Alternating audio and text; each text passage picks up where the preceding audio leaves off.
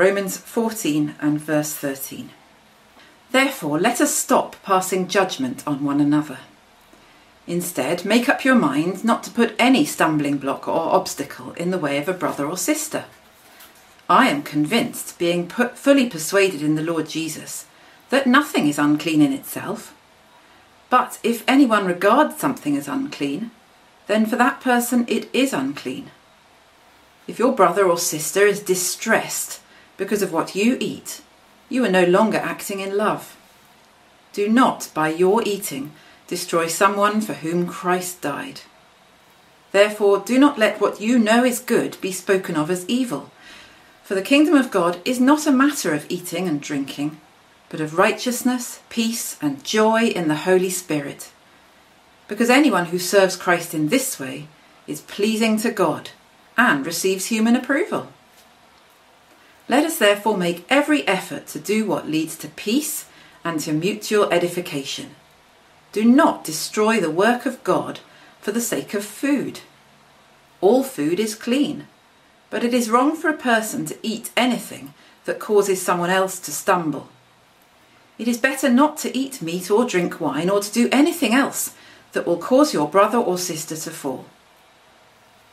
So whatever you believe about these things, keep between yourself and God. Blessed is the one who does not condemn himself by what he approves. But whoever has doubts is condemned if they eat, because their eating is not from faith.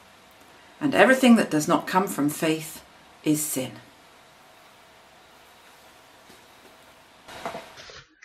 Hi everyone. We're thinking this evening about heartache in the church, and specifically situations where Christians offend each other by their beliefs or their conduct. So it's about matters of conscience. And because it's about matters of conscience, I thought it would be good to broaden our horizons and not just think about Christians in North Hertfordshire, but Christians all around the world, and how clashes of culture can cause heartache in the church. So I've had a chat with Sarah Hoskins, and some of the illustrations in this sermon come from her experience. Now I want to start with 3 examples of situations where heartache has been caused in the church. In each situation, I want us to ask ourselves the question, what did the person who was upset feel in that moment? So here's the first one. This is one from my experience.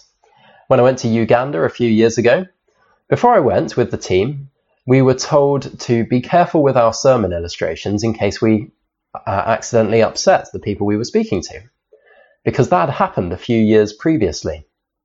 Someone had bought a cheap book from a second-hand bookshop, and to illustrate a point in their sermon, in front of 60 or 80 Ugandan students, they tore that book up. Now, books are quite precious in Uganda. They're quite difficult to get hold of. And so as that book was torn up, 60 or 80 Ugandan students were mortally offended. Now, how did those students feel in that situation? They probably felt anger. They felt upset. There's another dimension as well. They felt a breach of trust, because they thought they could trust this man standing at the front teaching them. They trusted him as a man of integrity, and then he'd just gone and done this wasteful thing, ripping up a book. So trust was damaged. Here's another example, one from ancestor worship in the Far East. When a person becomes a Christian from ancestor worship, they no longer eat and drink the food and the drink placed on the shrine of an ancestor, because that would be seen as turning back to their former way of life and their former religion. But imagine if somebody embraced their full freedom in Christ and decided to eat that food and drink that drink, but somebody else watched them do that. The person who was watching would be offended by that. And how would they feel? They'd probably feel confused about what was right and what was wrong. They'd probably fear for that person. They'd fear that that person hadn't truly been saved. They had just made an outward show of becoming a Christian, whereas secretly they were still an ancestor worshipper. Here's the third example, and in this one, everyone makes their feelings quite clear. This is an example from an American missionary in Tanzania who was teaching a class on biblical theology and got into a discussion with the students about tattoos. and the class was getting a bit heated. The conversation was heating up, and so he put a question to these Tanzanian students. What would be worse, if your pastor committed adultery or if he got a tattoo? And the Tanzanian students were unanimous. It would be worse if he got a tattoo. Now, that's because in their culture, tattoos are associated with witchcraft. They're associated with being identified with a particular demon or false god. It's a sign of ownership by an evil spirit. So if a Tanzanian Christian got a tattoo, that would offend other Tanzanian Christians. And how would they feel? They'd feel angry again. They'd feel upset. Don't you think they'd feel that that Christian had seriously backslidden in their faith? They'd, again, probably feel confused about where to draw the line between right and wrong. Now, I know that many of you watching it probably don't like tattoos either, but in the West, they're much more acceptable culturally because they're not connected with evil spirit worship and witchcraft. But you see all of these feelings that come up when there's heartache in the church. And do you recognize any of those feelings in yourself? Equally, have you done something or said something in the past that might have made another Christian feel some of those feelings? Well, that's what today's passage is all about. So let me give you a little bit of background to the passage. It talks about food a lot, and that's really because that was the source of tension in the Roman church when Paul was writing to them. At least one source of tension. And it comes down to this. Christians are permitted to eat whatever they like. There are no food rules for Christians. You're free to eat whatever. So Paul says in verse 14 of our reading, I'm convinced, being fully persuaded in the Lord Jesus, that nothing is unclean in itself. No food is unclean. You can eat whatever you like. But for Jews, that wasn't the case. They famously can't eat pork and lots of other things as well. They had a lot of food laws. And so when Jews of the time became Christians, in theory, they could leave behind all of those food laws and eat whatever they liked. But if you've grown up over decades being told that certain foods are unclean and you shouldn't eat them, it's very difficult to then throw that all away and say, actually, now I'm free to eat anything. And this caused tension in the Roman church because in AD 49, Claudius expelled all of the Jews, including Jewish Christians, from Rome. And then about 5 years later, those Jewish Christians were allowed to return on Claudius's death. Now, when those Jewish Christians returned to their church in Rome, they found that the new leaders of the church there were Gentiles. Gentiles who didn't have the background of food laws. So they'd be eating pork, they'd been drinking wine and whatever, all sorts of things like that. And the Jewish believers came back and were confused and upset. And they didn't know where to draw the line between right and wrong anymore. And perhaps they were afraid that the churches they'd left had seriously backslidden. And perhaps they were angry. And so a couple of years after that situation, Paul writes this letter to the Roman church and he addresses that very situation. Now, I want us to take away two things from the reading today. When there's heartache in the church, there are always these two things. These are two things that the person with the heartache experiences. They always experience a reason and an emotion. There's always a reason why the person who's hurting disagrees with what's going on, but there's also an emotional response. A reason and an emotion. So first of all, there's always a reason. And I want to take this from the context to the letter to the Romans that I just explained. This tension that came up about eating food. The Jewish people weren't eating certain foods, and they had a reason for that.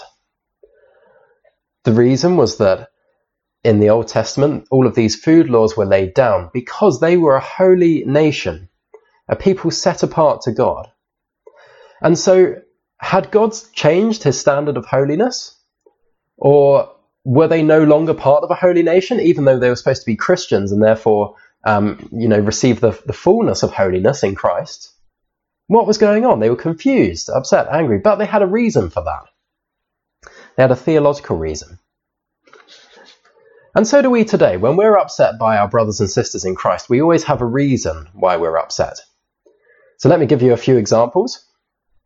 Again, one from my experience. We visited a Sikh temple at Oak Hill, and the vicar who was showing us around, he had got to know the religious leaders of his area really well, in the Sikh temple, the Hindu temple, and the mosque and other places.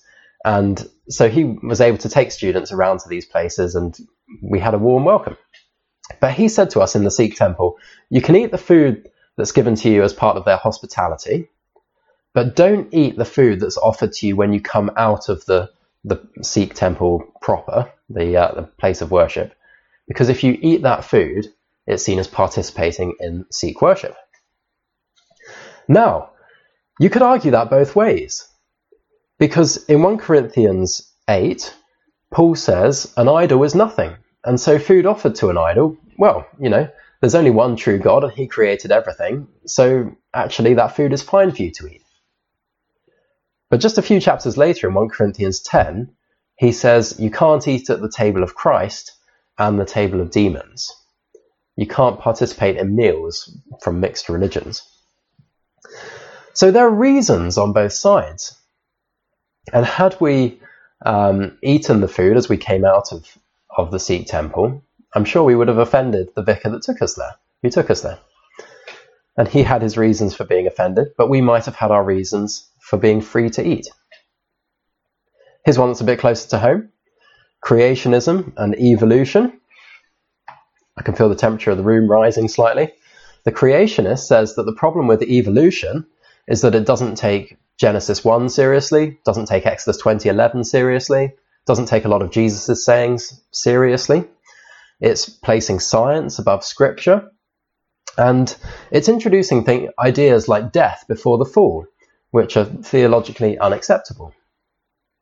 But there's a reason on the other side as well. The evolutionist says the problem with creationism is that they're not taking seriously the genre of Genesis 1. And because of that, they're missing the theological message of Genesis 1 because it's lost in the literal interpretation. And so also they're making the Bible unnecessarily difficult for the modern reader to believe when it was never intended to be read like that. Reasons on both sides, and many other reasons on both sides of that particular argument. Similarly, with gender and church leadership. 1 Corinthians 14:34 says, women should remain silent in the churches.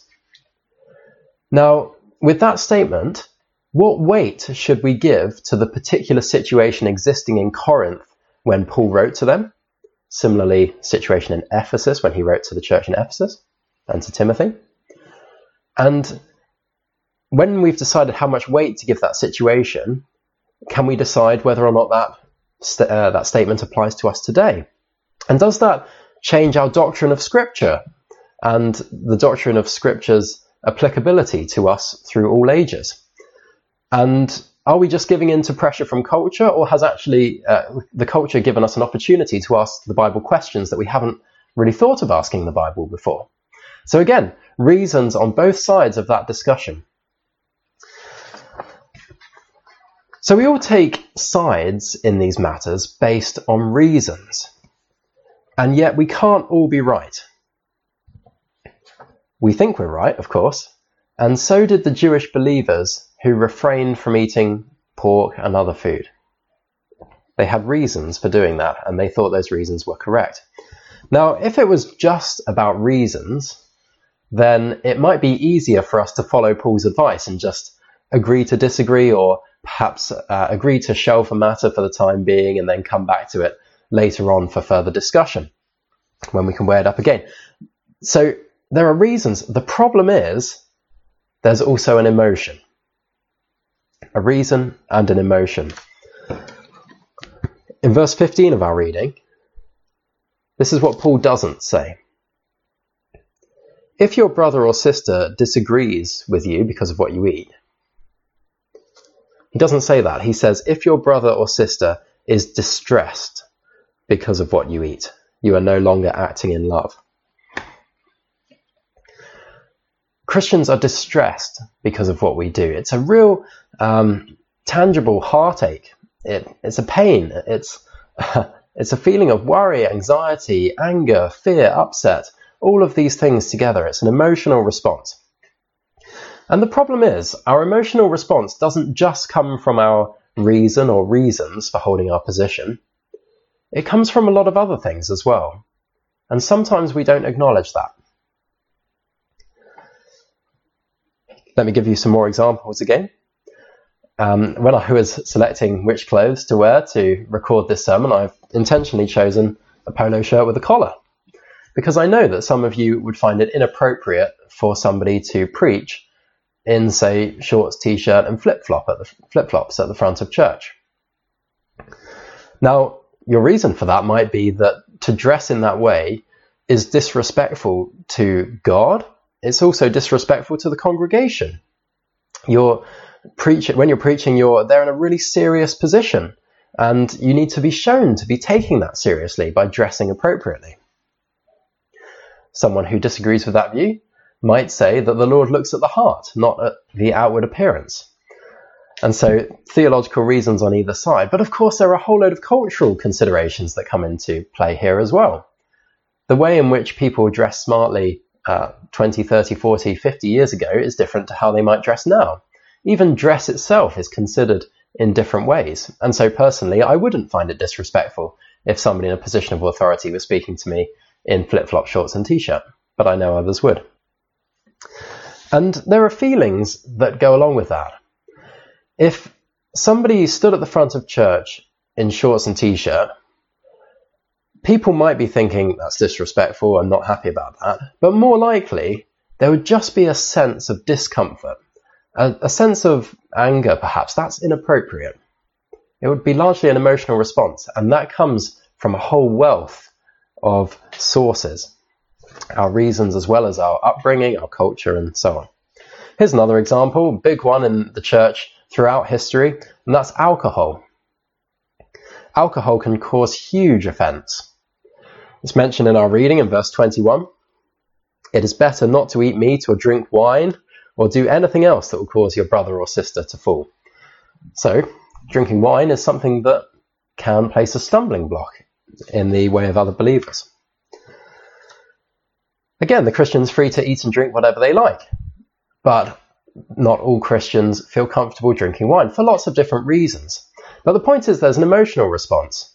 You might have made up your mind not to drink wine because you don't want to place a stumbling block in the way of people who might have had trouble with alcohol in the past. But there'll be reasons, but there'll also be an emotional response. And in the past, where I've seen this really explode is actually in an area that's very easy to slip up. And I want to particularly address any students or young people that might be watching this sermon right now. And that is when you place a photo of yourself at a party, maybe holding a beer, on social media. And it goes out to maybe 400, 1,000 people. And of that number of people, maybe 100 of them are Christians who wouldn't drink alcohol. And their emotional response when they see that picture is all the things I mentioned at the beginning. Fear, upset, confusion about where to draw the line between right and wrong, breach of trust, slight worry that you're backsliding.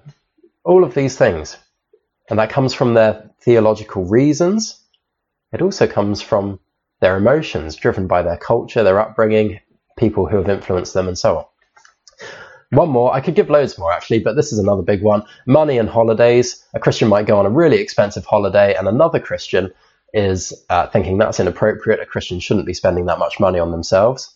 But again, there might be emotions there. There might be a sense of envy.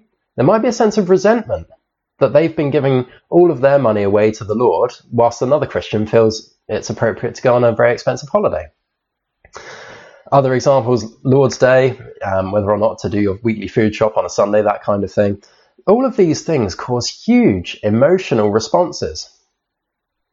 And behind those emotional responses are the reasons, plus culture, upbringing, influences, and so on.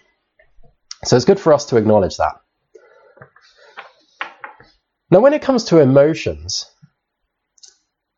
I want us to realize that a negative emotion, heartache in a Christian, can be immensely damaging to their walk with the Lord. Let me go back to verse 15. If your brother or sister is distressed because of what you eat, you are no longer acting in love. Do not by your eating destroy someone for whom Christ died. It goes from distress to destroy. And it comes back to that as well. In verse 20, do not destroy the work of God for the sake of food. Verse 23, but whoever has doubts is condemned if they eat. You could end up causing your brother or sister to be condemned. Now, it's not clear whether that's by their own conscience, as in verse 22, or there's something more serious going on, and in a sense, they're condemned by God and maybe disciplined by God because of what they do. So, distress goes to destruction, and that leads on to condemnation. It's a really serious matter. So, what's the big guiding principle to stop us from giving our brother or sister a real setback in their walk with the Lord? I should have mentioned actually that when it talks about destruction, it's paralleled with edification. So in verse 19, which is really a key verse for this whole passage, it says, let us therefore make every effort to do what leads to peace and to mutual edification. Edification, that's not really a word that we use outside of talking about the Bible, but it means building up. And so building up is contrasted with destroyed. So we're not talking about, because you've upset a brother or sister in Christ, suddenly you've destroyed them eternally. But you've broken them down. You've given them a setback in their walk with the Lord.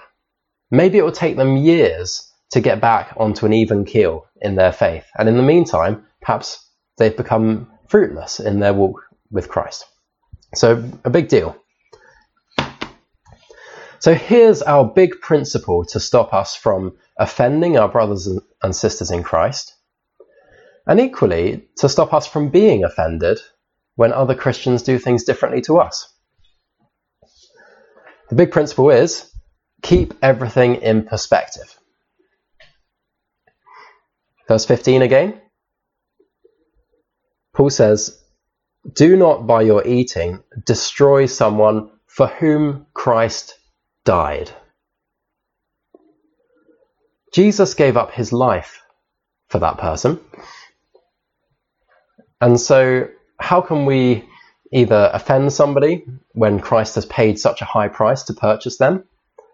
And equally, how can we be offended when we know that Christ has paid such a high price for us? Keep it in perspective. Secondly, this is all part of something much bigger. Verse 17, for the kingdom of God is not a matter of eating and drinking, but of righteousness, peace, and joy in the Holy Spirit. We've got righteousness given or imputed to us by God. We have peace with God. We have joy. The kingdom of God goes on to eternity. And so whether or not we drink wine now or whatever is a very small part of that. The kingdom of God is something much bigger. Let's keep everything in perspective. And thirdly, so let's build each other up, not break each other down. This is verse 19, that key verse again. Let us therefore make every effort to do what leads to peace and to mutual edification. Let's keep everything in perspective. Peace between us as Christians is of vital importance. So let's talk about healing the heartache. Imagine if every Christian resolved not to be offended by something another Christian said or did, and equally to try their hardest not to give offense to another Christian. So much heartache would be avoided, and maybe some rifts between denominations could be healed. Maybe there are whole areas of the Christian church globally that could be healed if we all adopted this attitude not to offend and not to take offense. Now, I think this is already happening quite a lot in this country. I think we're in exciting times where Christians are learning to work together and live together and agree to disagree sometimes, but to do so in a way that doesn't come with all of those negative emotions and the division that comes along with that. So I think we're in exciting times of renewal and unity. And that's not a sign that we're all becoming more liberal.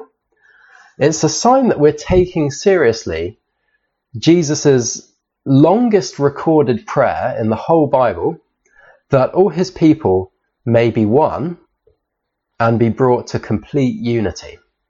That's in John 17.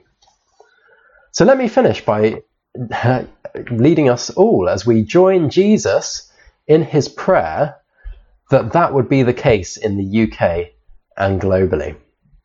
I'll pray after I've read those words from John 17.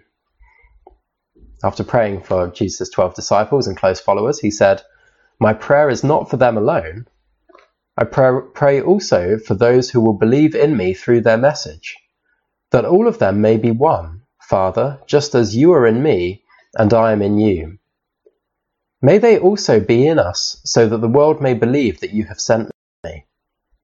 I have given them the glory that you gave me, that they may be one as we are one, I in them and you in me, so that they may be brought to complete unity. Then the world will know that you sent me and have loved them even as you have loved me." Let's pray. Lord Jesus, thank you that you love us. Father, thank you that you love us. Thank you, Holy Spirit, that you love us and you have brought us to faith and to salvation. Oh Lord, we are so easily offended and we so easily give offence to others. Please, Father in heaven, help us to be ready to give up our freedoms if it means that another Christian can be built up in their faith. And equally, please may we be quick to forgive and not hold any record of wrong when another Christian upsets us by their conduct or by what they say, what they believe. We ask this so that your church may be united in this country and globally, and so that the world might know that, Father, you have sent the Son, and that Jesus came and died for our sins and rose again to usher in the kingdom of God, to bring in something amazing that we need to keep in perspective. So please help us to do that. In Jesus' name we pray. Amen.